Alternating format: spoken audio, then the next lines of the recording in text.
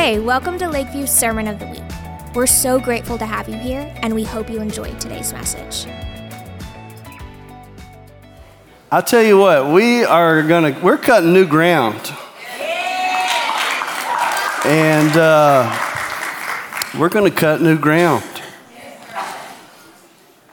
And God isn't preparing a place as much as he's preparing a people. And so God's wanting to do some surgery on us. But the thing about when God cuts, it's healing.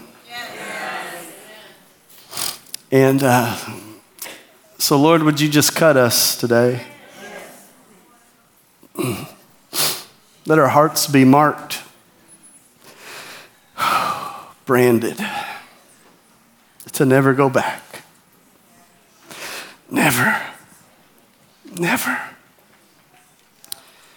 Never going back. Some of us have to be good at giving God our tomorrow. Because some of us have created cultures that are safety nets, but they look humble. Because we'll say, well, I don't want to say I'm not going to do that again, because what if I do that again? But see, you've not even given God your tomorrow, so how does he have your today?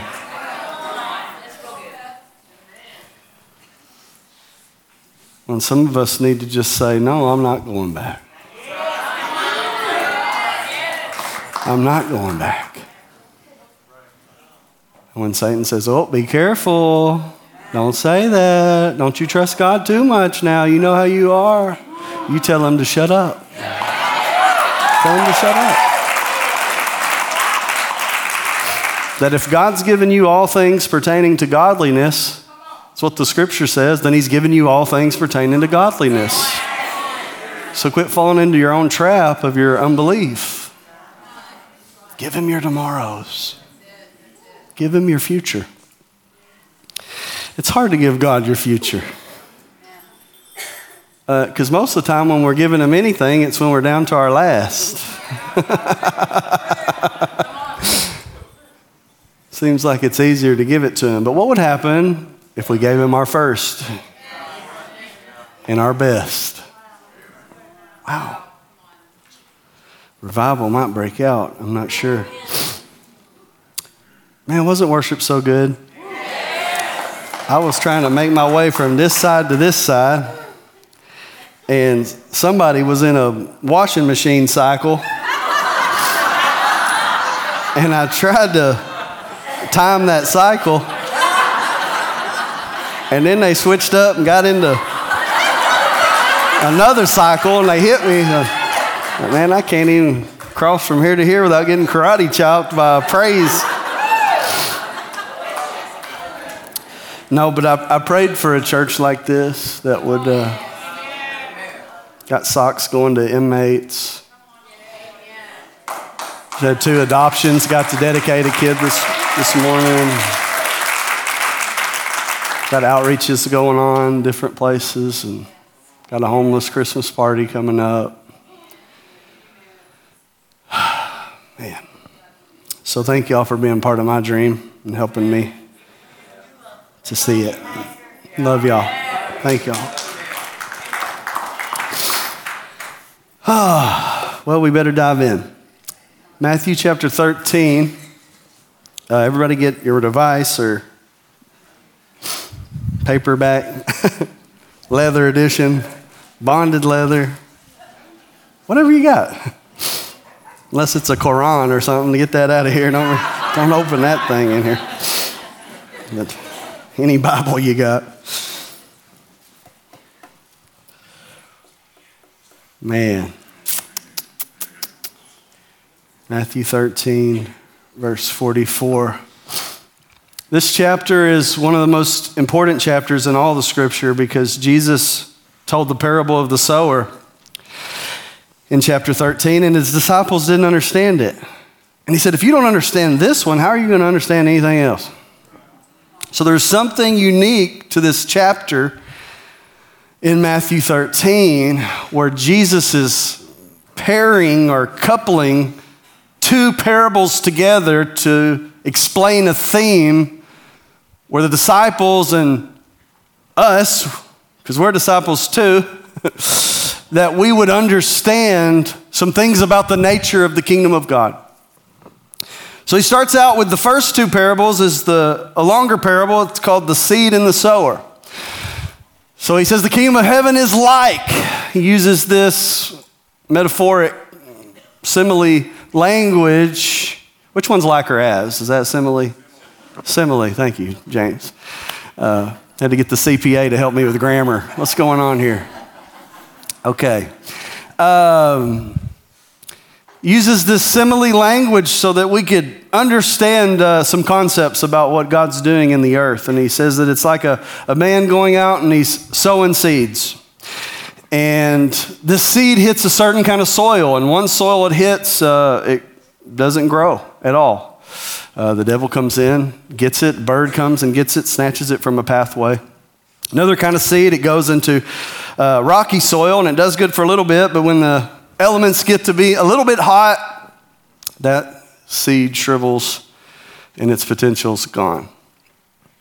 Another seed falls and grows up pretty good, but for lack of attention through weeding and allowing the purposes of God and conviction of God and the community of God to do what they're supposed to do, but by isolation, it gets choked out by the cares of this world.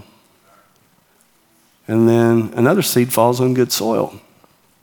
And that seed produces lots of fruit. Yeah.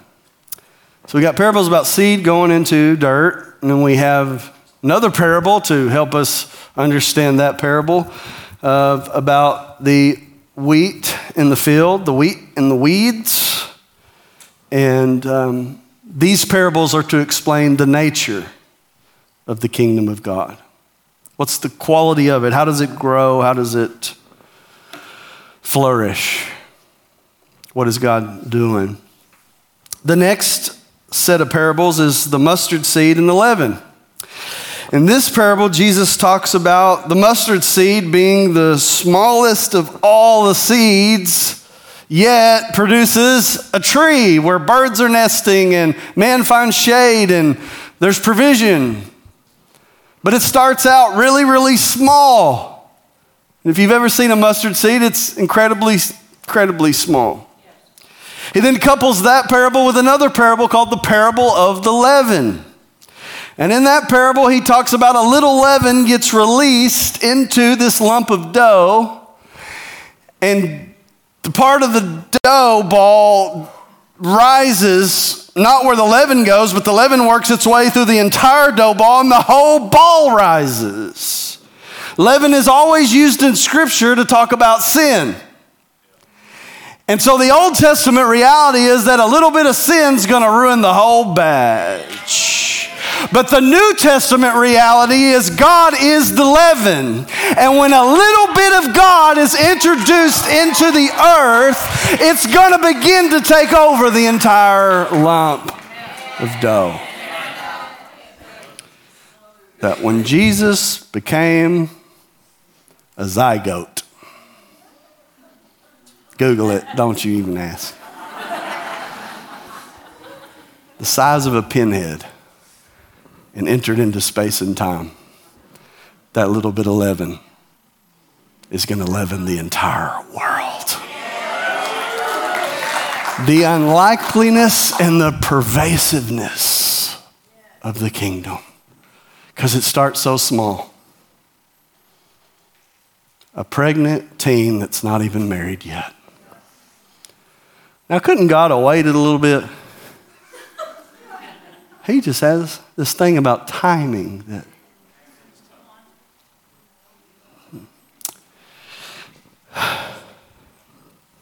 born into a poor family of construction workers. And that's the means that God uses to change the entire earth. So that on every continent, well, maybe not Antarctica, but penguins maybe are rejoicing in the Lord. On every continent, maybe not Antarctica, everyone is proclaiming the name of Jesus today or yesterday, depending on what time zone you're in. In Australia, it's tomorrow, so I mean, who knows what's going on.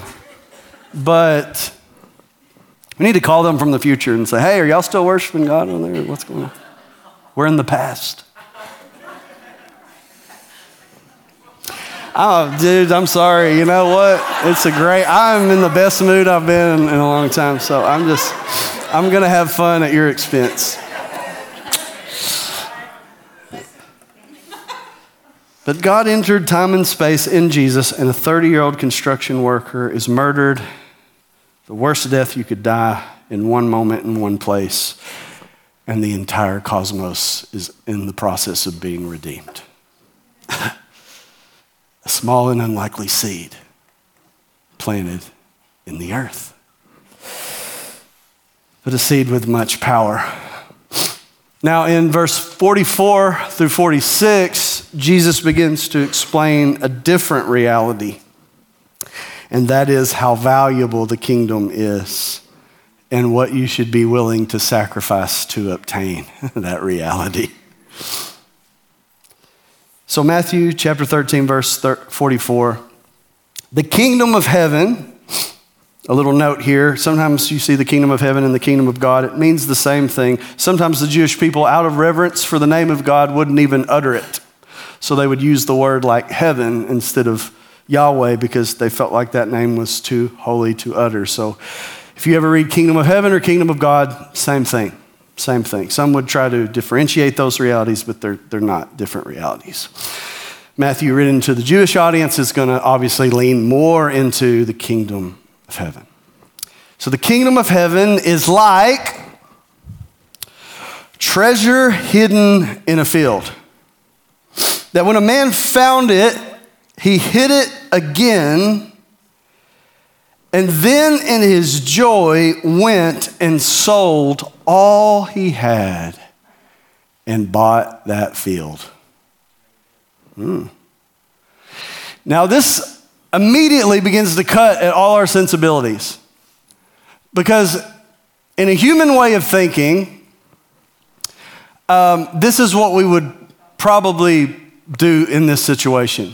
If I'm going through a field and I find a treasure, probably going to do one of these. And hope I ain't on that show, What Would You Do show where they hidden camera. And I'm going to, probably most of you, Annie, would get the treasure and say, woohoo, found it. That isn't what the kingdom of heaven is like. It's not a theft or a robbery. And the reason it's not a robbery is because you can't steal something that's already yours.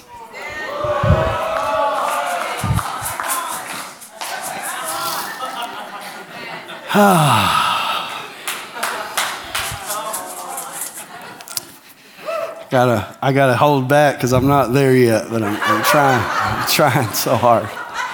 Okay, stop. Pace yourself, Matt. So the next thing we would do is we would find that treasure, find the owner of the field. This would make us feel a little bit more Boy Scoutish. Find the treasure in the field, strike up a deal with the guy that owns the field, and then just buy the treasure. But that's not what the kingdom of God's like either. That the kingdom of God is like a man who finds a treasure in the field, covers it back up, goes and strikes a deal and buys the entire field. So the kingdom of heaven is not just interested in the treasure, is God bought the dirt too.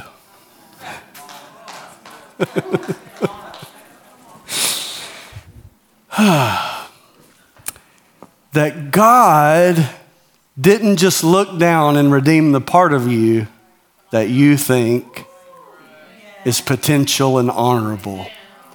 That God came down and bought all your dirt too. That he bought the whole field. So I tell people, man, God's the worst businessman that's ever lived.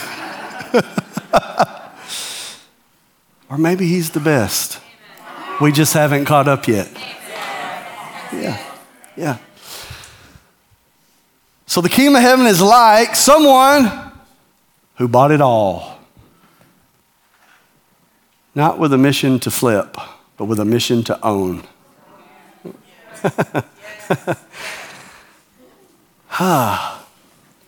Now the next parable talks about the kingdom of heaven is like a merchant that went out and found a pearl, a perfect pearl, a pearl of great price. And this merchant sold everything he had, all his stock, all his safety net, all his livelihood, and went in on buying this one pearl to never sell it again. Now, if you know a merchant's trying to get something at a cheap rate, mark it up 40% and then sell it to somebody. But when the merchant found this, he sold it all in order to have something of that kind of value. So in other words, the kingdom of heaven, this pearl of great price, can't fit neatly into our categories and allow us to say in our same system of merchanthood. That when we find this pearl of great price, suddenly everything is upended and the merchant's life is ruined because he can never buy and sell again because he's found something that he could never part with. This is what the kingdom of heaven is like. It's this valuable. And when you find a pearl like this, it'll make you do some crazy things.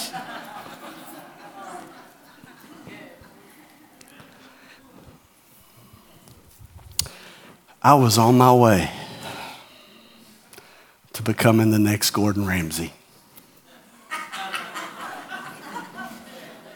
I was on my way.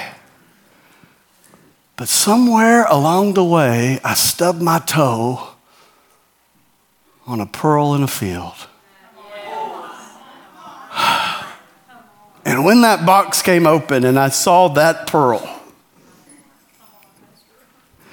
suddenly all my plans and all my desires and everything that I'd ever thought that I wanted suddenly didn't compare to the grandeur and the beauty of that treasure and that pearl.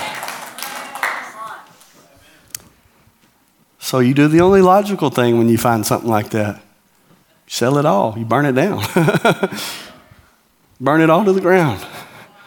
That you'd never look back again. When you find something that beautiful. This is what finding the kingdom of heaven's like. It's like you finding this pearl of great price. Now I'm going to help some of you here because I know when I'm saying pearls, you went to grandma's jewelry box in your mind. I know you did. You went there. But you're going to have to understand something about the ancient world. Why would Jesus use pearls? Well, at the height of the Roman Empire, pearls were the most grandest, valuable jewelry there was. When the Roman Empire had kind of hit its pinnacle, these pearls were sought after. And you got to remember, Jesus is talking to a Jewish audience. Jewish audiences were not seafaring people. The biggest thing they had to ocean was a lake called the Sea of Galilee. That's why Jonah, when he wanted to get away from God, where'd he go? Mediterranean. No way God lives there. The ocean's chaos. That's where the Spirit of God hovered and brought up the dry land where we could actually live. No way God's in the chaos. Yeah, I'm going to get on a boat. Oops, God's there too. So you see this picture of Jonah being thrown into the boat overboard. Well, we better just put a pin in that. We'll come back.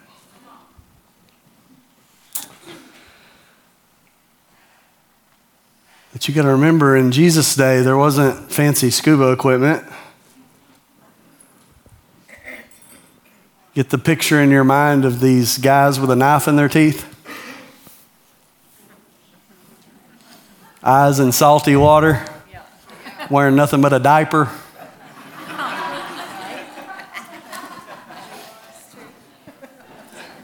Hey, we gonna have ancient eyes or what? Come on now.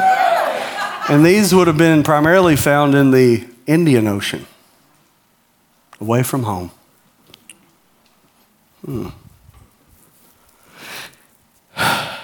And to find one perfect pearl, you'd have to comb through 10,000 oysters.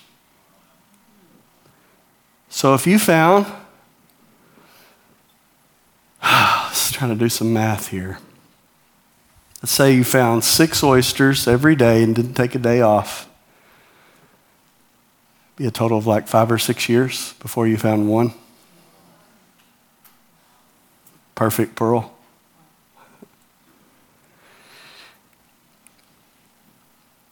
That pearls were of such a price that there's historical writings that Roman emperors and generals funded whole military campaigns on one of their mother's earrings that was a pearl earring.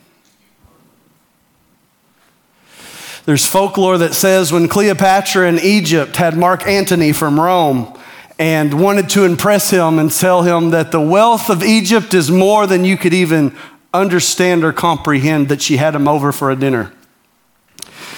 And when the plates were set down before them, and the covers were on the plates, when they lifted the cover off of Cleopatra's plate, there was one pearl. And she told them they were going to have the most expensive dinner that you could ever have. She crushed up the pearl, put it in a goblet of wine, drank it back, and said,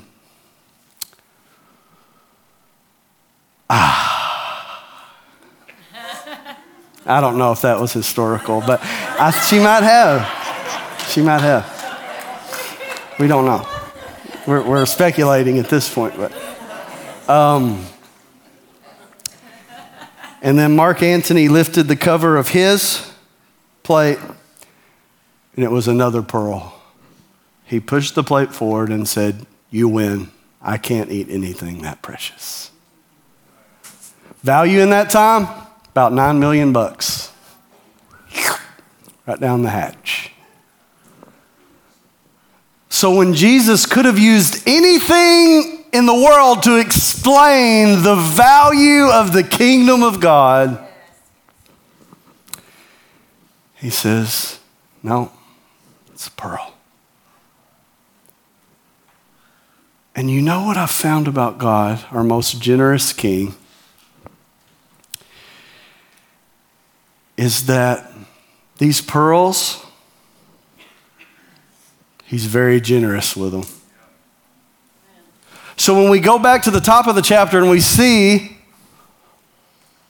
that the kingdom of heaven is like a man sowing seed, and that seed is the DNA of Jesus, because every seed that is God's word has within it the ability to make you into that image. The Greek word for seed, are you ready? Sperma.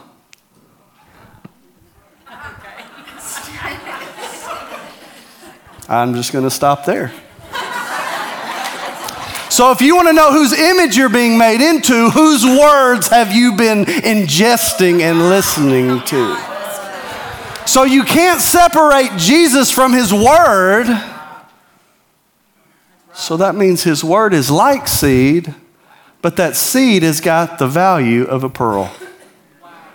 So instead of a picture of a farmer throwing out seeds, maybe we should have an image of a jeweler throwing out pearls. Protect yourself, because I'm not liable for any damages. Get off your phone. There, hey, these girls right here, they'll take some pearls. There you go, Miss May. Here you go, Ryan. No, sorry, man, it's going up. Hey, sound booth, they need pearls, don't you think? Don't you think? Just for that, you get more. What do y'all think? Oh, hey, y'all turn around and face the front now. Y'all can't look what's going on back here. Is it okay to laugh a little bit in church? I think it's okay. Here you go. You guys look new. I'm going to take it easy on y'all. New folks get a little bit easier. Richard, you've been here a long time. You're going to just get it right on. Charlie, you just for spite, you're getting a big old handful over here. Down to my last. Down to my last. Oh, man, don't you hate it when you're down to your last? Aren't you glad? Aren't you glad the Lord never gets down to his last? I wish I had a fanny pack with some more in there.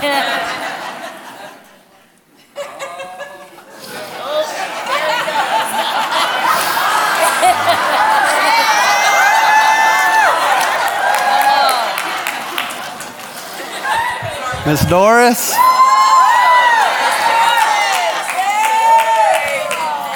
Gary?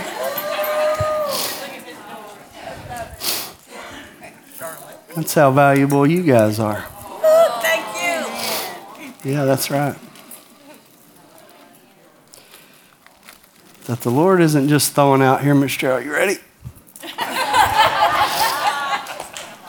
That the Lord, get off your phone. I'm going to put them down your throat like that. You won't be doing that. Acting like he's looking up scriptures over here. David. I don't know what that is. Might be the air conditioning. But I didn't get the front row down here, did I? Here. Don't wince. It's okay. These are valuable pearls, guys. Y'all wouldn't believe the diving I had to do it's really amazing.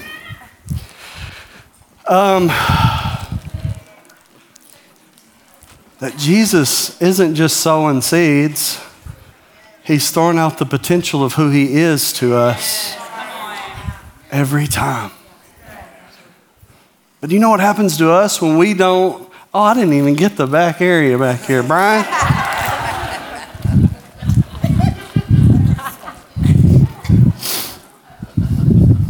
Here you go.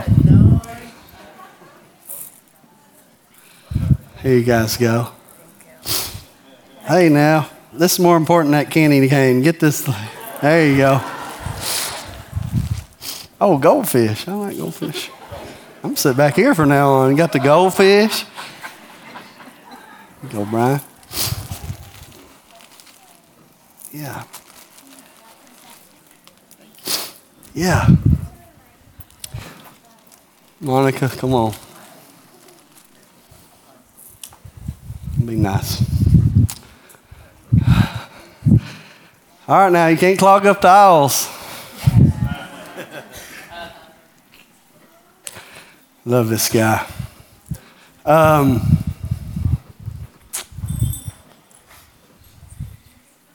So Jesus is not just throwing out seed, he's throwing out pearls.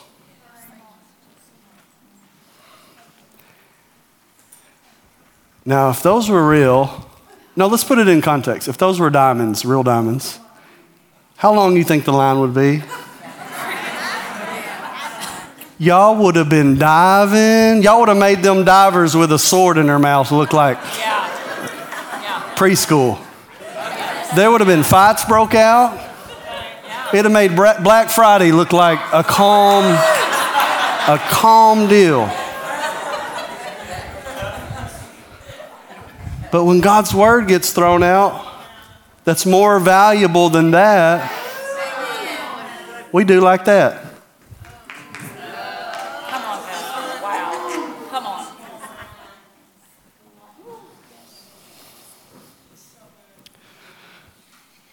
Because we've misinterpreted the value.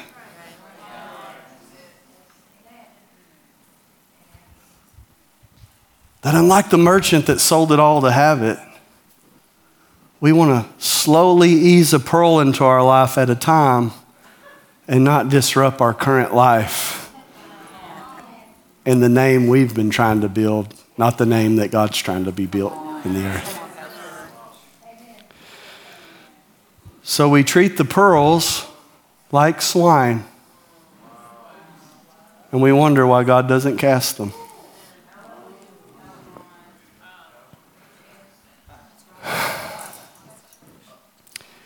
That if we want to know who we are and what quality we are of, what do you do when the Word of God gets tossed out?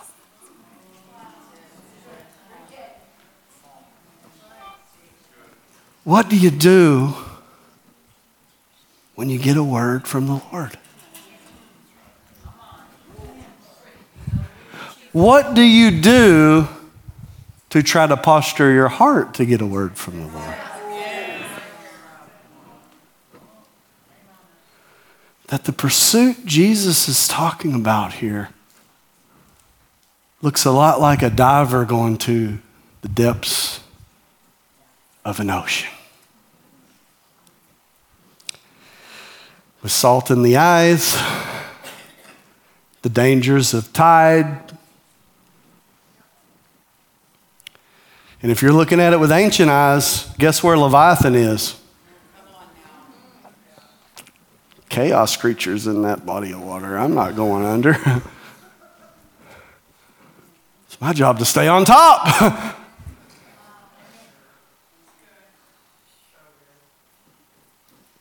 But what if under is where the treasure is? That God would spend his time calling us into chaos because that's where the treasure is. It's not cruel and unusual punishment. He's trying to show you where the X on the map is. And it's generally in the middle of chaos.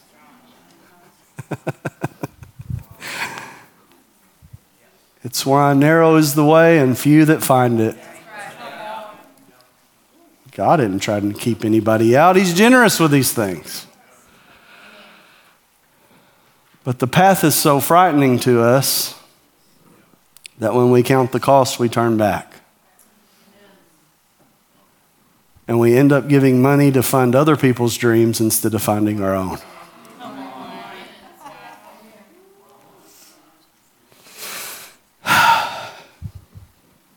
Yeah. So the Lord's kingdom it's valuable.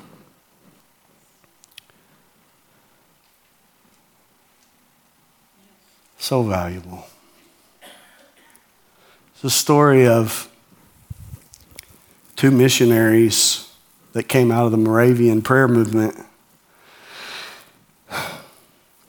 The Moravians were being persecuted and secured some land in Germany and started a prayer meeting. And it's called in history the 100-Year Prayer Meeting. I think If we were to start one, we would call it the 102nd prayer meeting. Theirs went 100 years. And a whole community of people gathered around this community and said, we are going to pray 24 hours a day, 7 days a week. And that prayer meeting lasted for 100 years nonstop.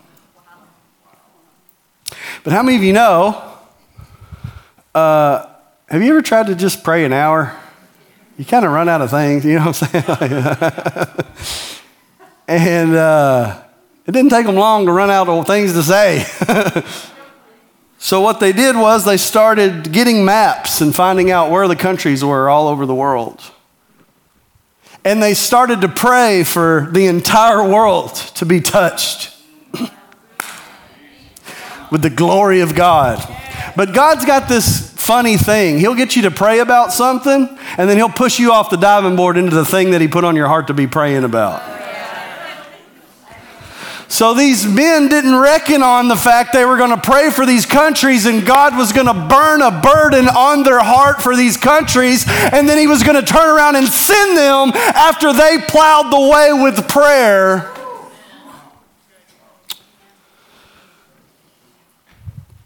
So the Lord began to put this island on a couple of young men missionaries in their heart, in their 20s. And on this island was African slaves that were harvesting sugar cane. So they asked those who had the rights to the island and said, hey, can we come? We want to minister. And they said, no, you can't come. We don't want you disrupting our system.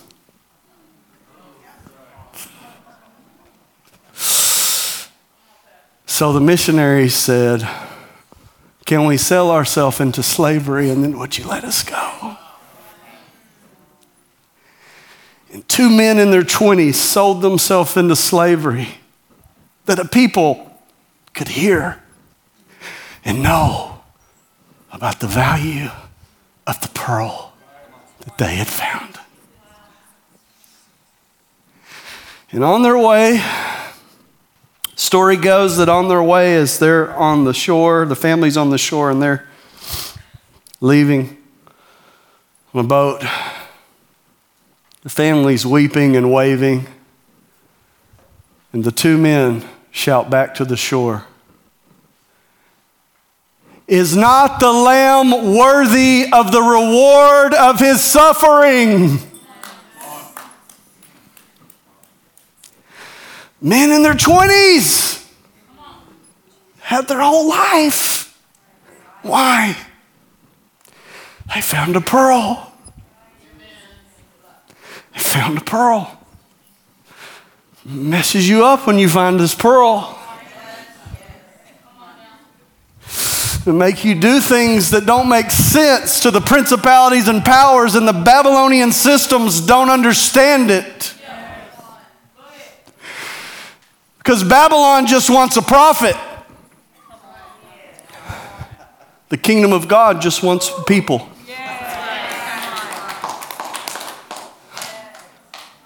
Thank you for those 4 hand claps.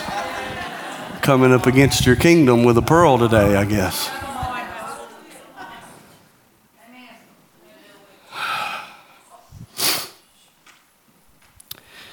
It's a missionary by the name of John Patton. And 19 years earlier, an Englishman sailed by this chain of islands in the South Pacific. And they reminded him of the Hebrides Islands in Scotland. And so he named them New Hebrides. And when they found this chain of islands and found tribes on them, a couple of men from London, as missionaries, came to come onto the island to spread the gospel message.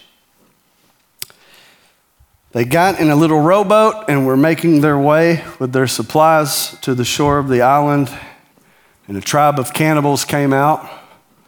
Within minutes, killed them and started eating them. The ship pulled out, and that report went. And that report hit the ears of a man named John Patton. And John Patton made the statement.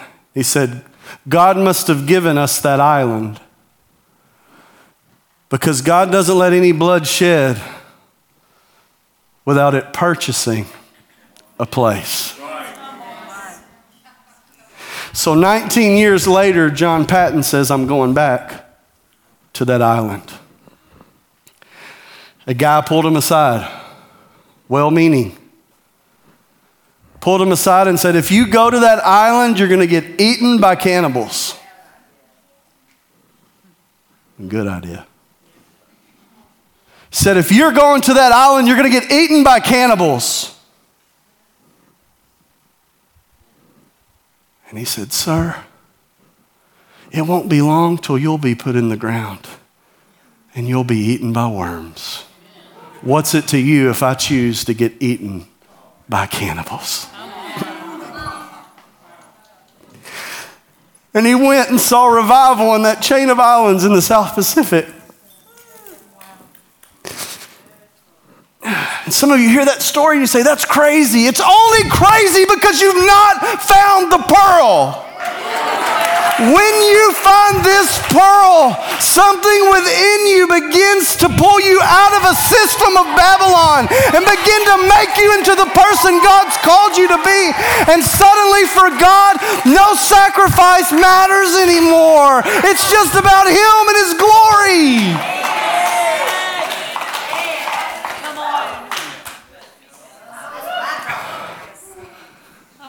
When you find a pearl, do you know the kind of places I've been to? Willingly, with great joy. Sober, but with great joy.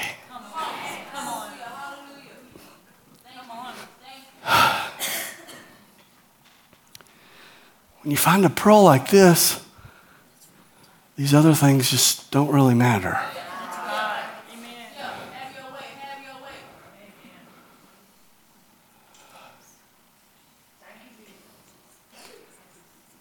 That I've been in a mud hut in the mountains of Mexico, and I've been on Cabo on the beach, and I'll take the mud hut every day, all day. I'll say, Matt, you're so spiritual. I found the pearl. Not spiritual. It's the pearl. It's Him. It's got nothing to do with the quality of person you are. It's who has your ear and your heart.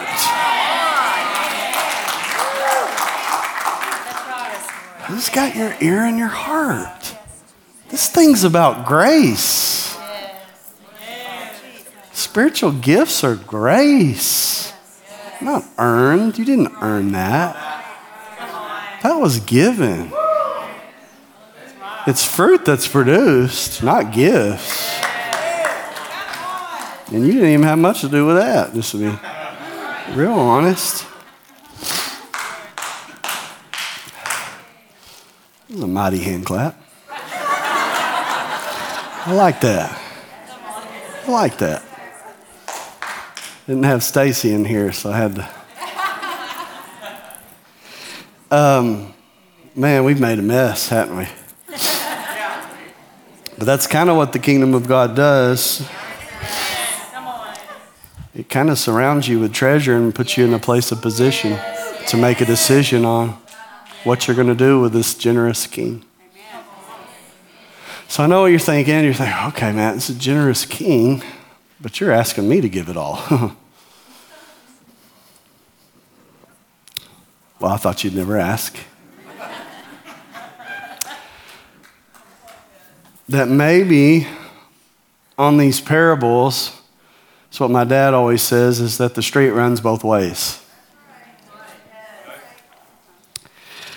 And that when I look at the theme of Scripture, when I see who really purchased and redeemed anybody, it was God doing the purchasing and the redeeming much more than it was me buying the kingdom of God. that when I see the theme of Scripture and I see things like 1 Corinthians 6, verse 20, that talks about you being bought with a price, therefore glorify God with your body and spirit, that tells me I was purchased.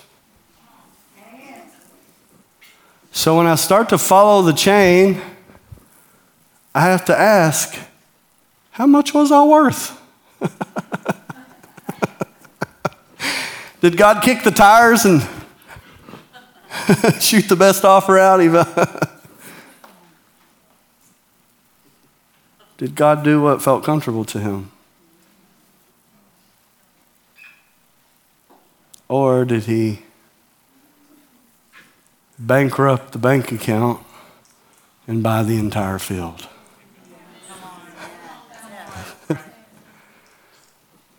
That if I want to find my worth, I was purchased. What was I purchased with? Whose blood? How much is that worth?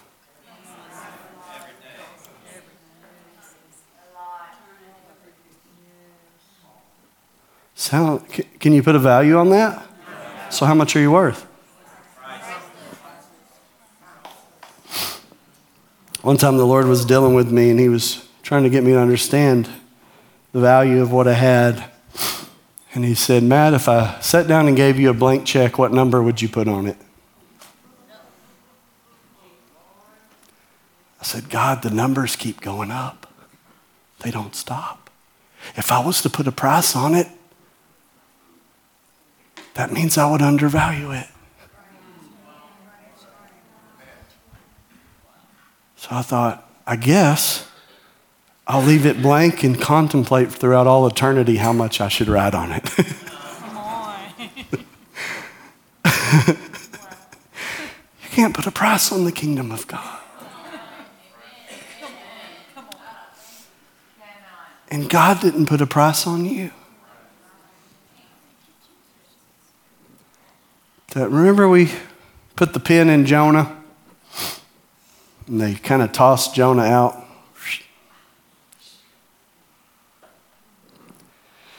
Remember, Jesus was sleeping on the boat like Jonah.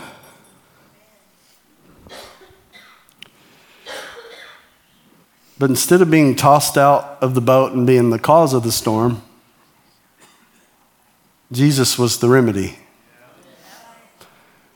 And when he was crucified on the cross and put in the grave, he went down not to the depths of an ocean, but to the depths of hell.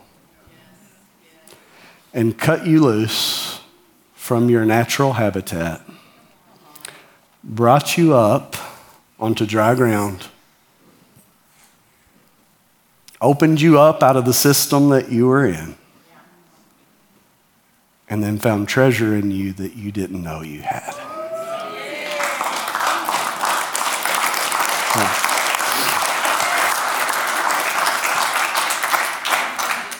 See, pearls are entry points.